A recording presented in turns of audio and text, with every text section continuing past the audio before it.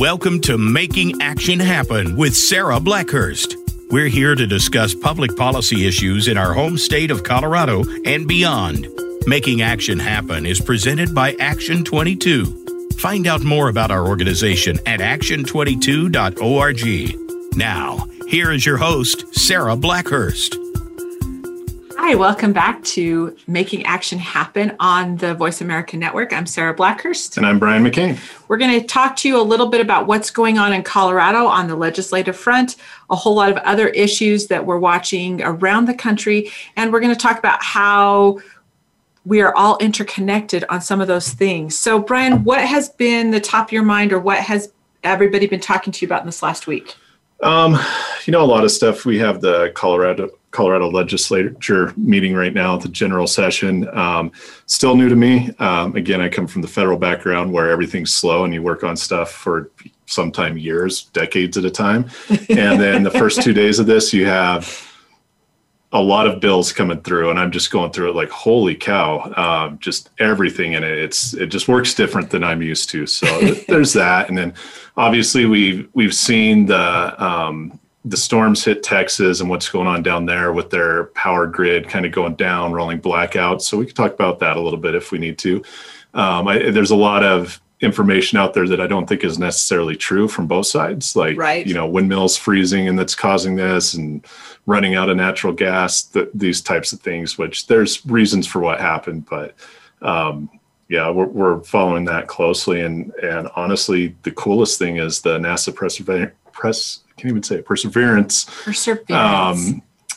is landing on Mars right now as we speak, which is kind of a big deal and pretty cool. It's a super big deal. I don't know why I wanted to give it a girl's name. I've been calling it not Perseverance, but Priscilla all day. Yeah. I wanted to make it a girl for some reason. So it's been fun for the last 2 days for us to go, for me to show you sort of the Colorado state side of this. Yeah. So yesterday, so let me just back up really quick. The legislative session started, and then they did the stuff that was absolutely necessary, and then they put it on pause for about a month. Mm-hmm. And so then they came back. Monday was a holiday, and so they started on Tuesday. So Tuesday and Wednesday we had, and ahead of time I have to tell you sort of the way it works for Colorado is different than maybe some other places. The lobbyists that we have in Colorado are more stakeholders than they are the lobbyists that you would see in DC and that sort of thing. Because I think the lobbyists that you see in DC, they have a specific issue. Yes. Or they're working with a specific group. Yes. They would generally come in our office, both in the district and in DC. And it's like, hey, I'm Brian McCain and I'm representing the fast food industry or McDonald's. So we're going to talk to you about an hour about what we're doing, what can help, what we're asking for, what we can do. And that's it. Yeah. That's how it was. And it wasn't, that's what you do all day. And whether it's a lobbyist or a constituent, they come in the office and you talk to them, and they talk to the congressman or senator, or they talk to staff, and we write a report and say, hey, we met with these people. Here's what they're working on. Here's how they think we can help, or this is why this bill is bad, why this bill is good. That's another thing they ask, like, we're asking your support for this bill. So where you have the staff and member that may be on the line of whether or not to support it, or maybe they don't even know about it. A lot of times there's bills that we weren't aware that were out there, and then they come in and say, hey, I'm with the water rights people, and here's this bill. We're asking for your support. This is why. And then that helps us make a decision. But it's very slow. It's slow paced. It's a little bit more relaxed. It's more of conversations to help make those decisions versus how I'm seeing it works in the state. So in Colorado, the lobbyists usually have multiple, and they'll be under the same thing, but they'll have multiple clients. And so they're working on a whole range of issues at any given time. Most of the lobbyists do. There's some that don't, but most lobbyists, that's what they're doing. They're working on a whole range of issues, or they're in an industry where they still have several clients, but they really operate more as stakeholders. They're getting the information, they're bringing it back, we're having the conversations, but because it's so fast paced, and just to give you an example, the previous legislative session, so the the one before this, like 2 years ago, I think there was almost 800. It was 787 bills that were introduced during the 120-day session. The next session, there was over 1,000. It was almost 1,100 bills that were introduced during the legislative session. So 1,100 over 120 days. 120 days. And that's how fast-paced it moves. So how many of those bills generally get passed? Not just a fraction. So I think on average, there's usually right around 100 to 150 that get passed during that time. But they go through all the committees and they go through this whole process. We call it the kill committee. They'll send them to different committees, and that's where they'll either pass them forward or go back at the way that whole thing works. But it's so fast paced that what we do as an organization is we sit down ahead of time with our lobbyists, and we have a whole lot of lobbyists who are members of Action 22 because they know that it really helps their clients to be members of Action 22. So we have that. But the lobbyist for the organization is Mike Beasley, and we're going to have him on for the second half of the show today again. And if you're a listener and you're a policy nerd, you love him. And he'll be on, and he's going to be talking about some more specifics. But what he does is he sits down with our board of directors, and we say, this is what we anticipate. This is the rumor that's going to be introduced. These are the issues where they are going to be introduced. And they'll go through the whole thing, and we'll say, okay, this is where we think we're going to touch on this, or we're going to touch on that. So then they work really hard. So his firm will send a list on those issues that are important to us of anything that's being introduced. Okay. So yesterday, you and I were on the phone because the weather's bad everywhere in the country right now. And it was here, and our kids were in and out of school, and 2-hour delays and all of that sort of thing. And so you and I were on the phone for 2 hours total going through just that list. And that's not everything that was introduced. It was just the list that Beasley had set aside that said Action 22 will probably want to weigh in on these, or these are the ones that you need to be aware of, and so forth. So it's really fast paced. It's really crazy. It's really intense. There's not a lot of trust that goes back and forth, I think. I think that's one of the things that's really hard. And then the other thing that you'll see is that, for example, and we'll talk about it a little bit more when Beasley gets on, but the House will introduce a bill that's almost exactly like the Senate will. The state. So they've both introduced on something on immunity protections, and they've both introduced something on broadband, and they've both introduced. So because it's so fast paced and it's so much, and there's not the time to really talk about it, they're not going to trust that it'll be introduced by a colleague in another house. So that goes, and then you have to sort of plow through this, and then the committees get really long. And then you'll see what we saw last year with COVID, and this happens every year, is as they get toward the end, then it's, okay, what's the most important stuff? And then they'll put stuff off till later, or if it's during an election year, they'll pick it up. Or I don't think it's the most efficient way to do things by any means. And I really wish, and this is totally unrealistic, but I really wish that like every 5th year, that Colorado would say, we're not going to introduce any bills this session. We're just going to remove old legislation. Because when you have hundreds and hundreds and hundreds of bills introduced, and you're passing 100 to 200 new pieces of legislation every year, then a big part of this is you have to go back and you have to say, okay, so how did this that was passed 2 or 3 years ago affect what is going on now? And there's not always that assessment of how those things affect. Or what I really like that is very realistic is if there was some kind of provision for sundown.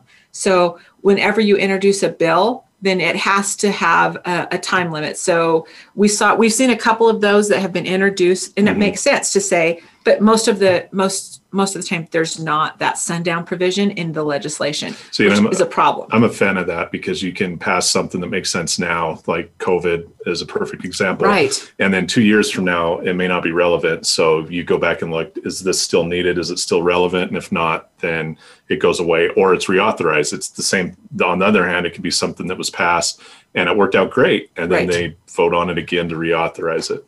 So I think that's the big difference between on the federal side and the state of Colorado, the way they do things. And everybody really goes up there with the intent to do all these really great things. I think that the thing that is needed, especially right now, is for us to just take that time and give ourselves permission to take that time to discuss those things that we were talking about. And I think it's been really interesting in preparing for this energy summit that we've been talking about, that we're going to be doing on the 12th of March, that I wanted to sit down and find out how could we make, or how could we drive sort of the decision-making process in such a way that it benefits everyone, and having the conversations with all of these energy leaders from Colorado about what was the most important thing to them. The tremendous pressure that they're under right now with everything that, they're being driven to do, and you have to do this. And by the way, you also have to take care of consumers at the same time we're driving those things. But the thing that I loved was that each one of them said, and whether I was talking to Reg Rudolph, or we were talking to Heidi Morgan, or we were talking to Ashley Valdez, or Jim, or John Vigil, or any of these people, Taylor Henderson, and all of these people who are in that arena, and I'm forgetting some, and I apologize, but they kept saying, how can what we do benefit the consumer? And that's one of the things that I think is sort of lost in the legislative process. They want to take care of everybody, but they're not considering, I don't know that they always consider Coloradans as their consumer or their client or and so they're like, we have this great idea and we want to do this, or we've had people come to us, we've had lobbyists come to us, or we've had organizations come to us and say, we really, really, really need you to do this. And they go, oh yeah, I can hear you. I hear you, and I see that needs to be done, and let's do it this way. But they don't stop and go, okay, how's it going to affect everybody else in this area? Yeah. And that's the thing that scares me. And that's important, especially when it comes to energy and where we're going with mandates, renewable mandates, transitioning to more renewable energy base, as Colorado has said we have to do. How it affects the little guy, the average family, is this going to be overburdensome to them? Is it going to kill small business? Is it going to scare away businesses from coming in?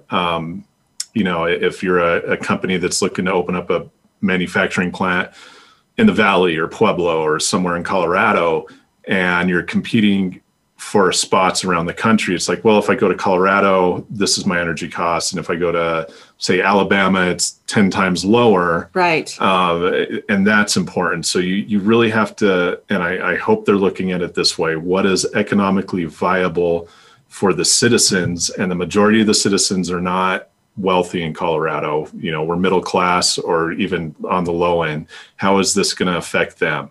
And how is this going to affect businesses coming to Colorado? Is it going to scare businesses away? Is it going to shut businesses down? I know just from personal experience, the highest bill that I had when I owned a small business was electricity. Oh yeah. And part of that was, we had a cold storage, and I get that costs a lot of money to keep that running and takes a lot of energy. But at the time, if my rates went up, 7%, 10%, it would have shut me down. Yeah. There's not that much of a margin. And especially right now with COVID, you have businesses that are not making money. In fact, a lot of businesses are losing money, but they're just staying open, just barely there. And if there's some energy policy that's coming down, that's going to impact them even more. Sometimes it's a fraction of a percent right now that will cause a business to close or stay open. So I really hope that with these energy bills and mandates that we're seeing, that they're really considering that. So I think about a conversation between my husband and one of our best friends, and they were getting ready to do some upgrades at our house. And they were having a conversation about how much they would love to be able to put solar panels on their roof. But the whole thing is, when push comes to shove, the decisions that they have to make for their own household have to make sense. And so, we don't have $20,000 lying around just to put solar panels up on our house. Mm-hmm. And what we'd have to do, that the outlay from our household income in order to do that, we just don't have the kind of money to do things because it makes us feel good. Mm-hmm. We have to take care of our families first. And then I think about, so propane prices have skyrocketed in the last few days. Like in the last 2 weeks, they've gone way, way up. And I think part of it is because they're starting to talk about, this whole transition. And so it's really hard to get those propane guys are out there all the time. And for a lot of our rural communities, you have to know that they're either on natural gas or propane. So my mom was worried she was going to run out of propane and she wouldn't be able to pay for and she didn't tell me this. She didn't make the decision ahead of time, but she turned off her propane heater. And of course we live up in the mountains, so we burn wood, and she has wood, but she's like, this is what I'm going to have to do. But her wood burning stove isn't big enough to heat her little house overnight. So she has to get up and restart a fire. And I mean, it's, she's not the only one. And I think about people who are retired or on Social Security, and they don't have somebody there that can provide another alternative source of heating for them. It breaks my heart that you have people that are making these kinds of decisions. Mm-hmm. And it goes to that whole, if we stop and we consider, and these were the questions that we've come up with to talk about any kind of climate change or energy legislation that's being introduced. One, how does it help the consumer? How does it help our consumers? Two, how does it build our economy? And, I'm a little egocentric, so I'm saying Colorado's economy, but how does it build Colorado's economy? How does it produce infrastructure? How does it drive infrastructure investments? And then what was the fourth one we came up with? Infrastructure investment and economy. And there was one more that I was like, these are the things that we need to be asking. It expands our portfolio. So expands the energy portfolio. But I really think that we could take those questions and apply them to anything. So what if we replace education with energy? How does this benefit students? How does this benefit people who are learning? How does it expand education in our communities? How does it help build Colorado's economy? And how does it provide for infrastructure? You could literally take that out and do that with every single area of interest, I think. And that's my vision. It's a little bold and crazy, but I think that don't you think we're very capable of doing that? I think it's a simple question or a series of questions to ask for anything that they're doing right now. It seems like the logical thing to do. So I wanted to talk a little bit about what's happening in Texas right this second. And I know you've been watching this pretty closely. Yeah. About what's going on in Texas and how this energy issue is happening. And we heard from somebody a little bit earlier that they were down there in Louisiana and Texas 15 years ago. And there were all kinds of ice storms. And I remember all those ice storms. And I remember all the crazy storms, but they didn't have a grid failure. Yep. And so you sent me this the other day. So let's talk about that just a little bit. Yeah. So again, you're seeing a lot of stuff like windmills are frozen, nuclear power plants are frozen. First off, it's important to say that I think that the population of Texas has increased quite a bit. And then even diving into that, if you have people from California moving to Texas, they're not used to the cold, so they're turning up their heat quite a bit. Right. So first you have stress on the grid, stress on the energy grid. If everybody's cranking up their heaters for the past week, you're going to see this massive amount of energy usage. And then, of course, windmills, and this kind of goes back to Vestas, they could build windmills that would survive in the Arctic. The ones in Texas, some of them did freeze. You saw pictures of them being de-iced. I don't think that those windmills were ready for this massive freeze, but that's beside the point.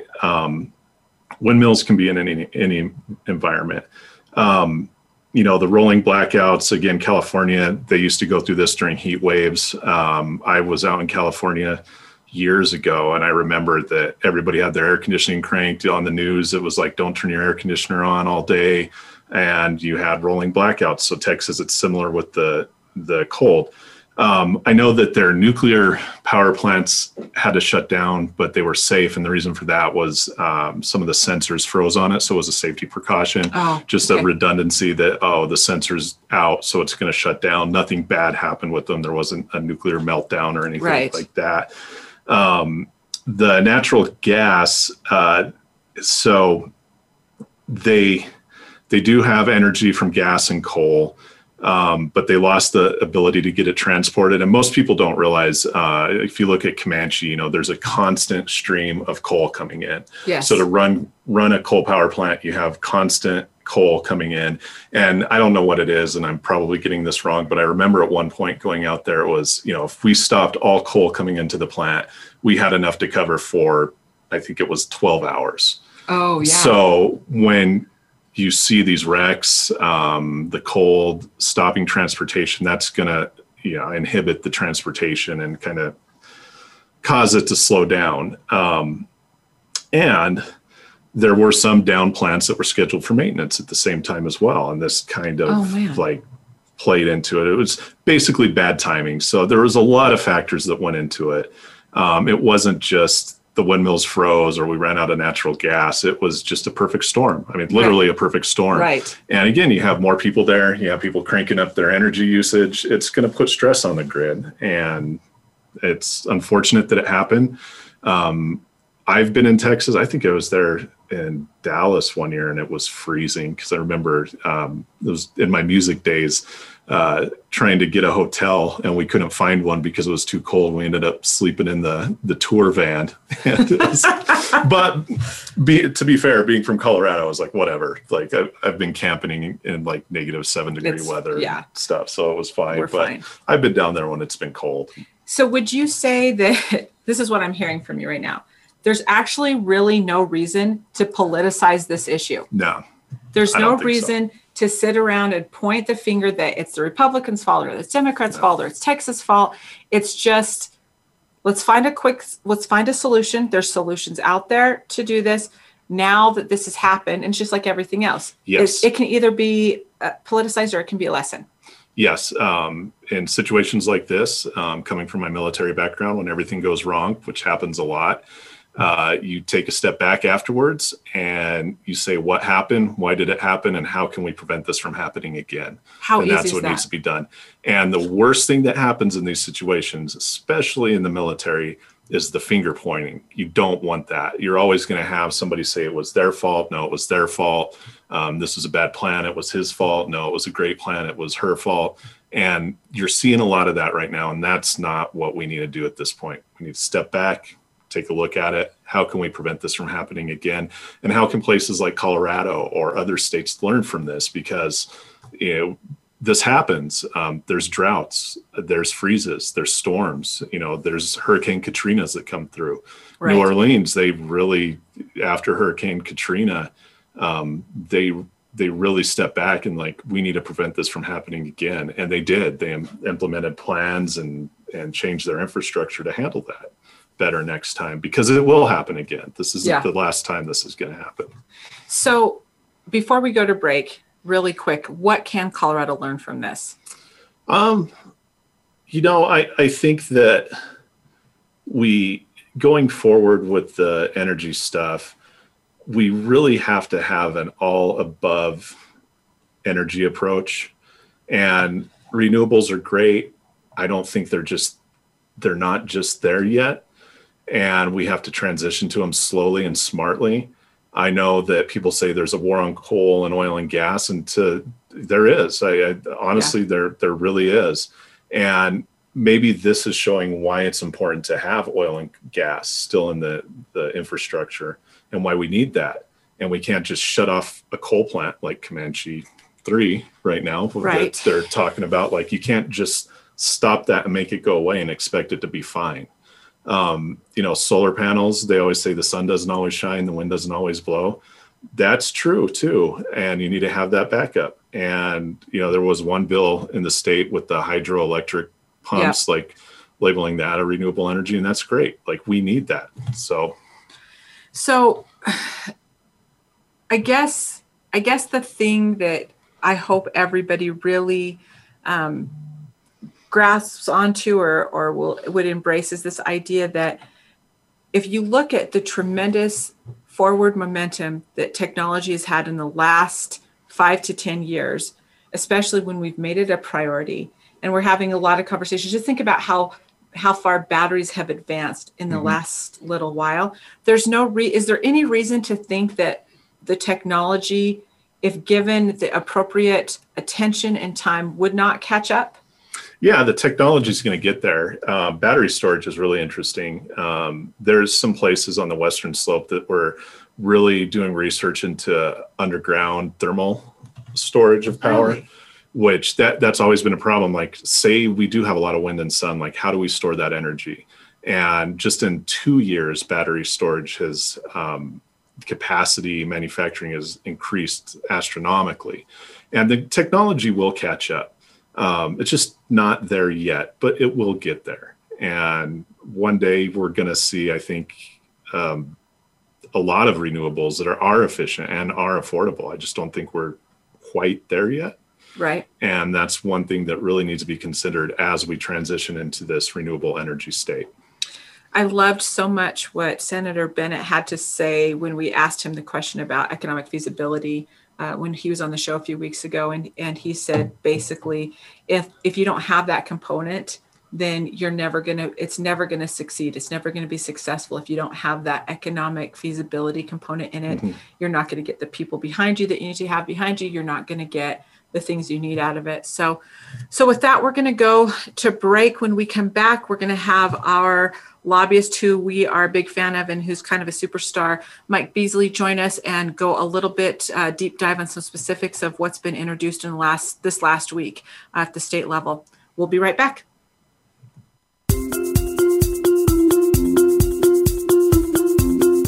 Become our friend on Facebook. Post your thoughts about our shows and network on our timeline. Visit facebook.com/Voice America. Voice America programs are now available on your favorite connected device, including Amazon, Alexa, and Google Home. Through streams with Apple Podcasts, TuneIn, and iHeartRadio, listening to your favorite show is as easy as saying the show name followed by the word podcast. Hey, Alexa, play Finding Your Frequency podcast. If that doesn't work, try adding on TuneIn or on iHeartRadio or on Apple Podcasts. Tune in to the Voice America Variety channel on the Voice America Talk Radio Network. Voice America Variety broadcasts a diverse array of topics, reaching a global community. Our experts come from all walks of life, and the topics they discuss are everything from current events, arts and entertainment, leadership, parenting, relationships, self-improvement, career advice, and a variety of other topics. Check us out today. You're sure to find something of interest. Voice America Variety. Talk on today's hot topics. Have you become a member yet? Sign up now to become a member of Voice America. It's always free and easy. Plus, you get to take advantage of some great member benefits. Get unlimited access to millions of hours of on-demand content across all of our channels. Keep track of your favorite episodes, shows, and hosts in your own customizable library. Find out what shows you might be interested in based on your favorites. Plus, you get insider access with our newsletter. Membership gives you more. Sign up at voiceamerica.com and click register at the top right.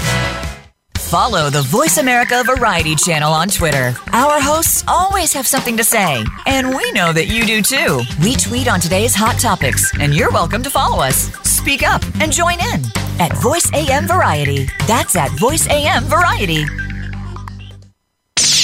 The Internet's #1 talk station. #1 talk station. VoiceAmerica.com.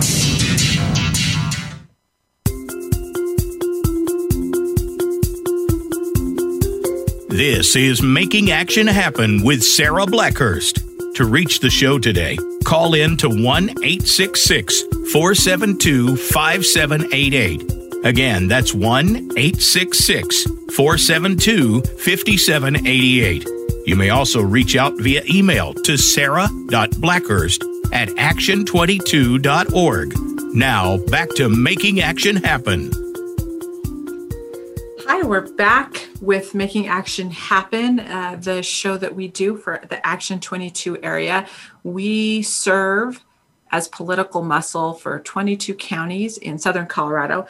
We're going to have Mike Beasley join us in just a moment. He's at the Capitol right now, and as we indicated earlier in the show, it gets really, really crazy, and especially in this first week, it's already been really crazy. There was a couple of things that we're going to talk about that we really wanted to sort of do a little bit deeper dive, or the things that we like. So we're going to talk about the legislation that we like that is coming out, and then we might have an opportunity to get into some legislation that we're a little more concerned about for some of our Action 22 members and for our communities. So I wanted to talk about this one as well, and we saw this this was sort of a contentious issue when they were talking about the stimulus. And this was one of those volleyballs. It was a political puck, if you will, back and forth. But that's immunities for businesses, immunity protections for businesses. So let's talk a little bit about immunity protection for business. I tend to feel that this is really, really, really important for us to make sure it's happening. Yes. So this was a point of contention on the federal level. Whereas the Republicans wanted to protect businesses, their liability in case somebody tried to sue them. So immunity protection. So Colorado, they're trying to do the same thing. And what it is that if a business organization, I think even schools maybe, if you catch coronavirus or something happens, it grants them immunity from being sued. So if I go to the grocery store, I catch coronavirus, I turn around and sue the grocery store for a lot of money for getting coronavirus, or multiple people do. Now, this only grants protection for those businesses that are following the rules and are doing their job. It's not a negligence thing, so it doesn't protect negligent businesses. Right. So, if you're just like coughing and spitting on food in your restaurant, it's not going to protect you from that. So but I think it's good. I think it's really good. I think especially now when businesses and restaurants in particular, restaurants would be particularly susceptible to anybody saying, that I got coronavirus here and suing.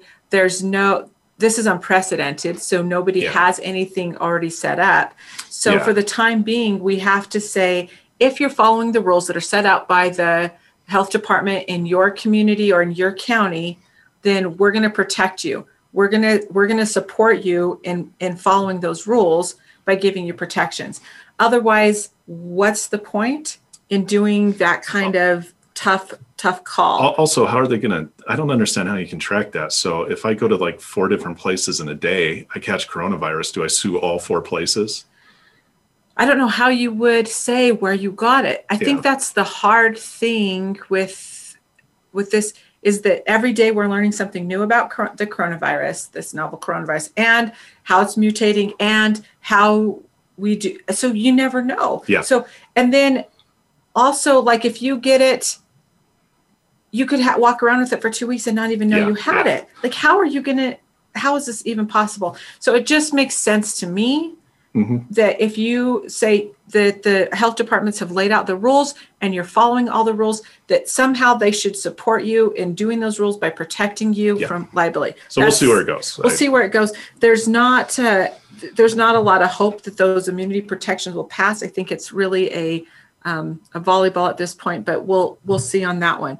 The other one that I really, really liked, and again, it was just what we were talking about, is there's efforts to really help sort of move people along to what they're calling beneficial electrification.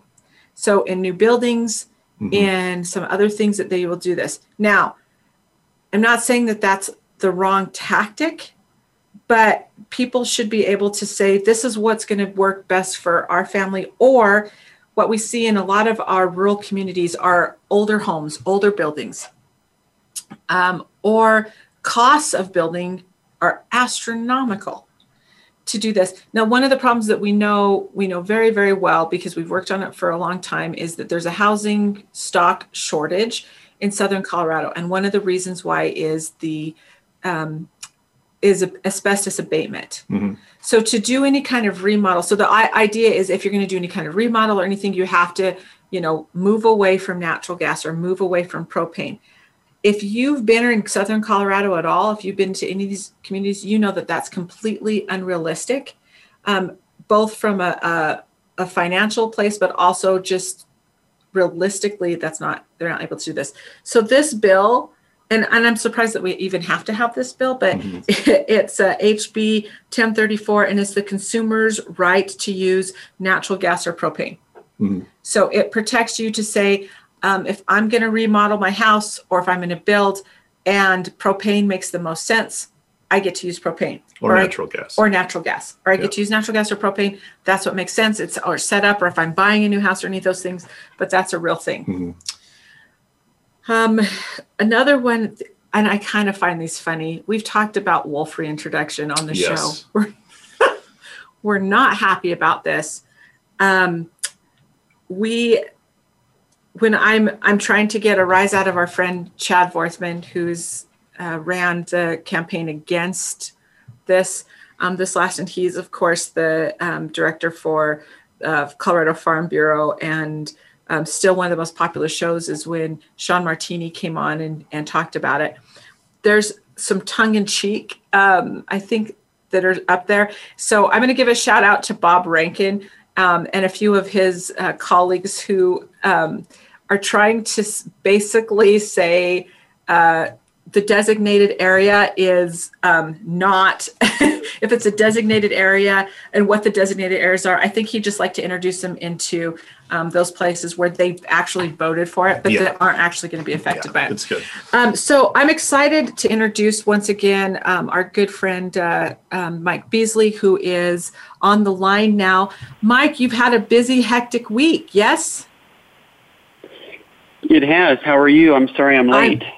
No, you're fine. You're fine. We were just talking kind of the tongue-in-cheek wolf introduction bills that were introduced this week. But we talked a little bit earlier about how hectic it is, and the big difference between federal and state is that in the state of Colorado, the number of bills that are introduced in 180 days is overwhelming.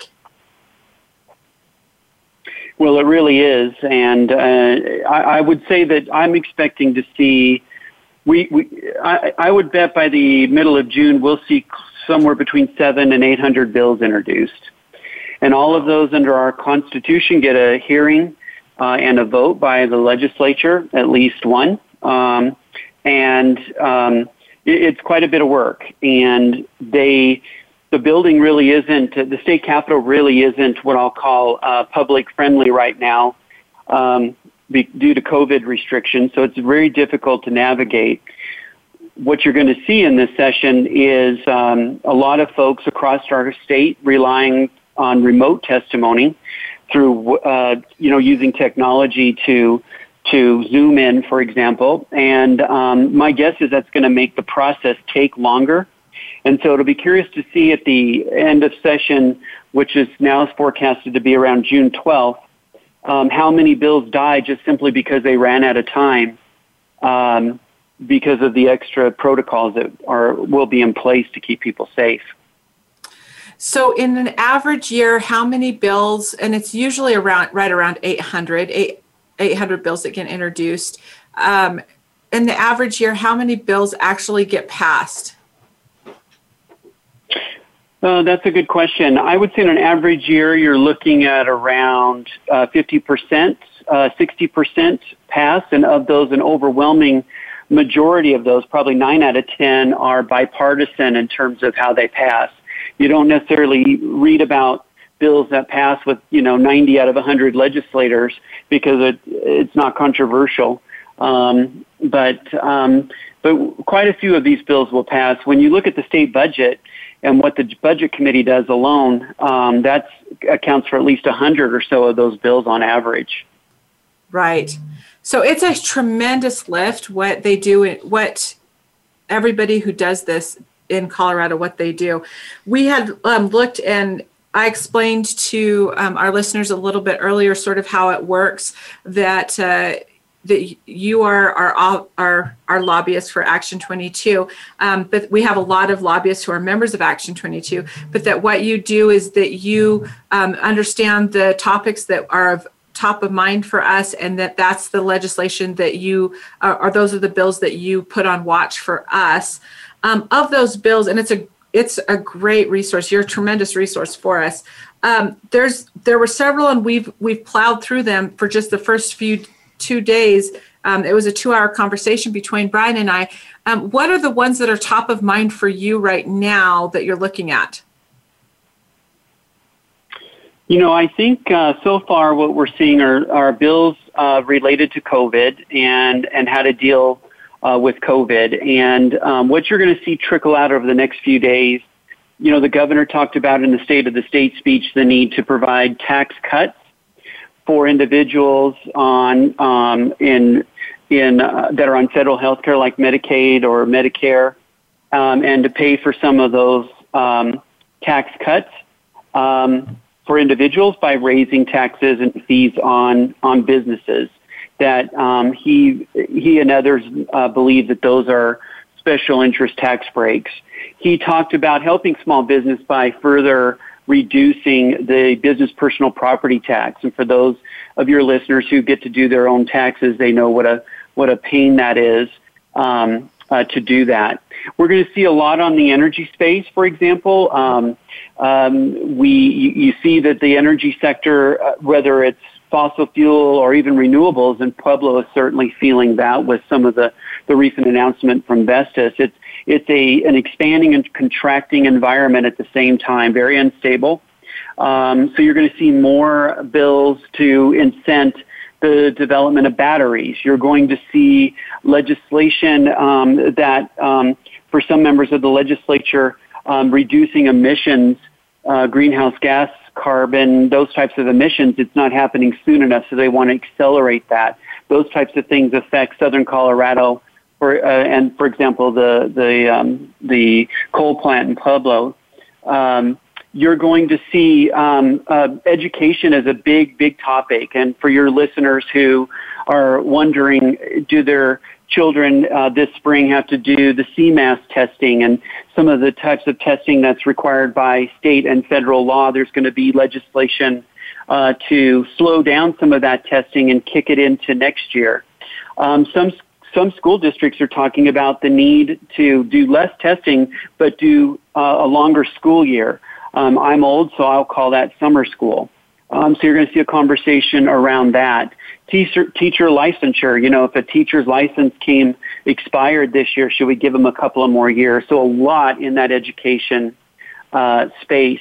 And higher ed, keeping tuition as low as possible. You'll look at a 3% tuition increase, that type of thing.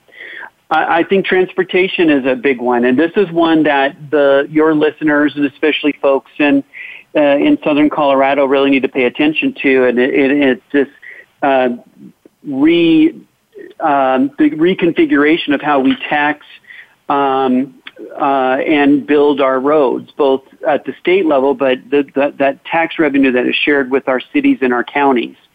A lot of folks want to redo that. The governor talked about in the State of the State.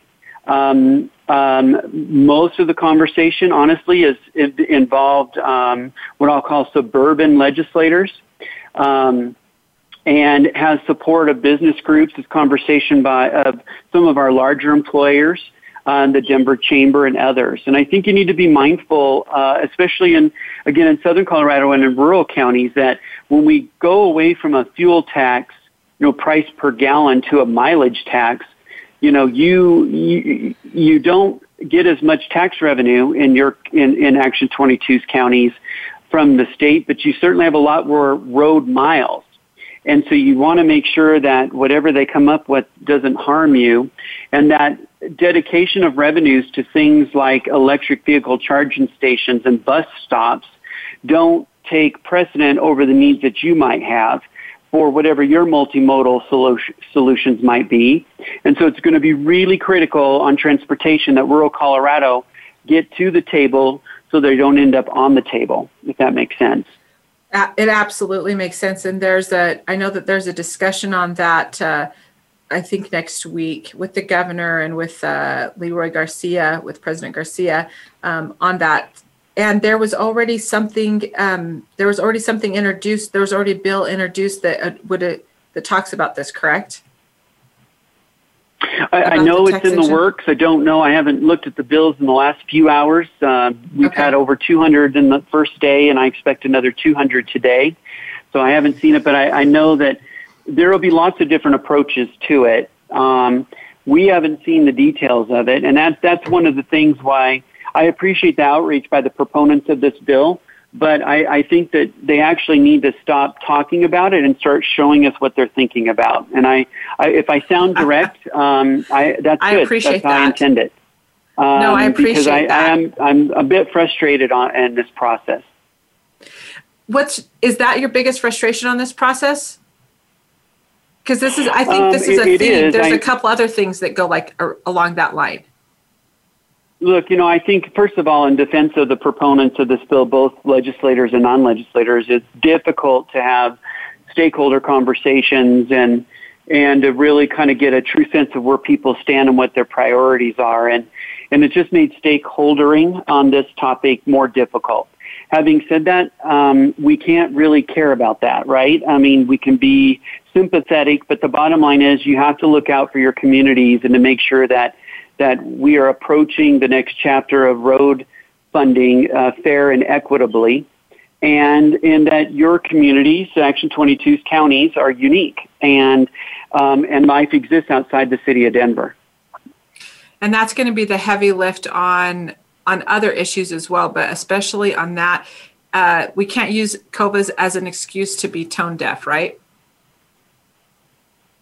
No, that's right, and it is make it more difficult. And people aren't going to testify as much at the Capitol. They'll want to do it online. But I do know that your local elected officials, your county commissioners, county managers, mayors, city council people, they're very involved. You're involved on behalf of the public and private sectors. And so my hope is this process will become more transparent and more collaborative moving forward. And if not, then we'll have to do we'll have to give your concerns voice in the legislature, and that's what we intend to do. So they haven't proposed, or you haven't seen the language yet on what they're proposing? No. Okay. No, there are a lot of ideas out there, but not a lot. To me, it's more real, and you can run it and lean it up against your own experience and your own priorities once it's on bill paper, and we just haven't seen that. Is there any indication when they'll have that out? I don't. My guess is pure guesswork would be right around when the budget's done, and state budget is moving around the end of March, first part of April. Just a guess. Okay. All right. We talked about it a little bit before you came on. There's two bills that have been introduced, both in the House and in the Senate, on immunity protections for businesses during COVID. So COVID immunity protections. What are you seeing, or are you hearing any more about that? I think this is a really important thing. We've heard that conversation both here and in Washington, D.C. I don't give those bills much of a chance to pass, only because they're, in the Colorado experience that I'm familiar with, there really haven't been a lot of lawsuits, and I think less than you can count on one hand that I'm aware of. That doesn't mean that there won't be moving forward. And so I think the business community and even governments, and governments have governmental immunity, and like school districts, for example, are going to really have to talk to legislators in both parties about what they fear their risk is moving forward, what they think they may have done wrong or may be interpreted in a way to increase their risk. But right now, I think the proponents of this idea are short of that, of achieving that goal. And as a result, I don't give it much chance of passing. Gotcha. Can we talk a little bit about, and I know this is kind of in the weeds, can we talk about SB 33, which is the Conservation Easement Working Groups? I've had a lot of people ask me about this. This is why I'm bringing it up. Well, this is a chronic issue going back 20 years, right, in terms of conservation easements. Conservation easements started out in a task force done during Governor Owen's time to save agricultural land. And I think folks in the wake of its passage to save ag land from development saw different abuses and by corporations or rich individuals, that type of thing. And so this is kind of in the last 20 years, I think this is probably the 15th year we've seen a bill in this space. Senator Sonnenberg is the sponsor of that bill, and he's really trying to give voice to those small farmers who, in my opinion, and you may have a different view, but it's my understanding that he's trying to give voice to those small farmers who really would like those easements, right. And they've dried up. They're not as available, or the paperwork around them are so onerous, the tax reporting, et cetera, that it's almost a disincentive to want to do it. So this is his attempt, after many other attempts, to try and provide the balance that he sees that's missing in this area. I appreciate that. I know that there's a lot of questions around this. I hesitate to dive in on this one, but again, we've had Action 22 members bring this to us. It's with the workforce or protection for ag workers. So it's the ag workers' rights legislation that's being proposed. It's SB 087. And it's titled Agricultural Workers' Rights. I think we've heard some concerns, some really deep concern about this one. Well, and this is one that has been contemplated for a year, and some of the newer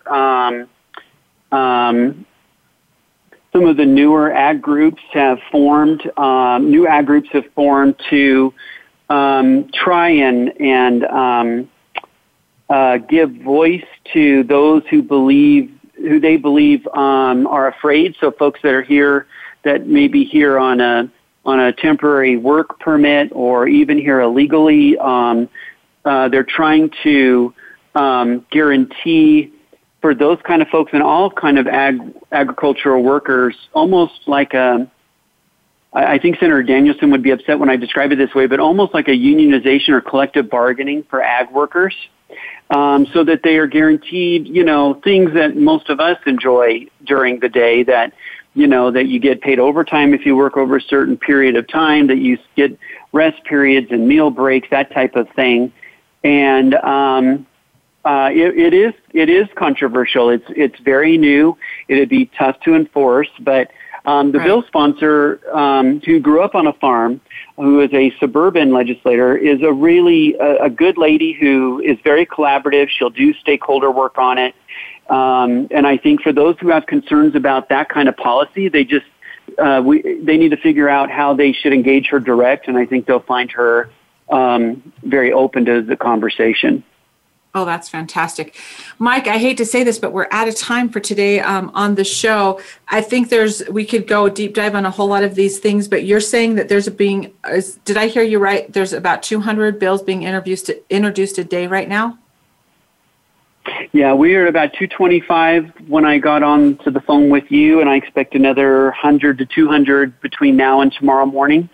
And we'll just keep going through them and trying to make sense of them and to do everything we can to make good policy. So for your listeners and you, if there's anything you need or questions you have, they can contact you, and we're happy to answer any questions that anyone has. Mike, thank you so much. We appreciate you having you. We're going to talk again soon. Thank you. Take care. And that's it for our show today. We will talk to you again next week, where we're going to have we're going to see what's going on in the legislature this next week, and we will let you know a little bit better what we're going to be talking about next week. So, and any questions, comments, or concerns, go to show@action22.org. And wanted to give a quick shout out to the Trails Preservation Alliance. They just joined while we were on the show, and it's a good group. Check them out. Thank you. We'll see you next week. Thank you for tuning in to Making Action Happen.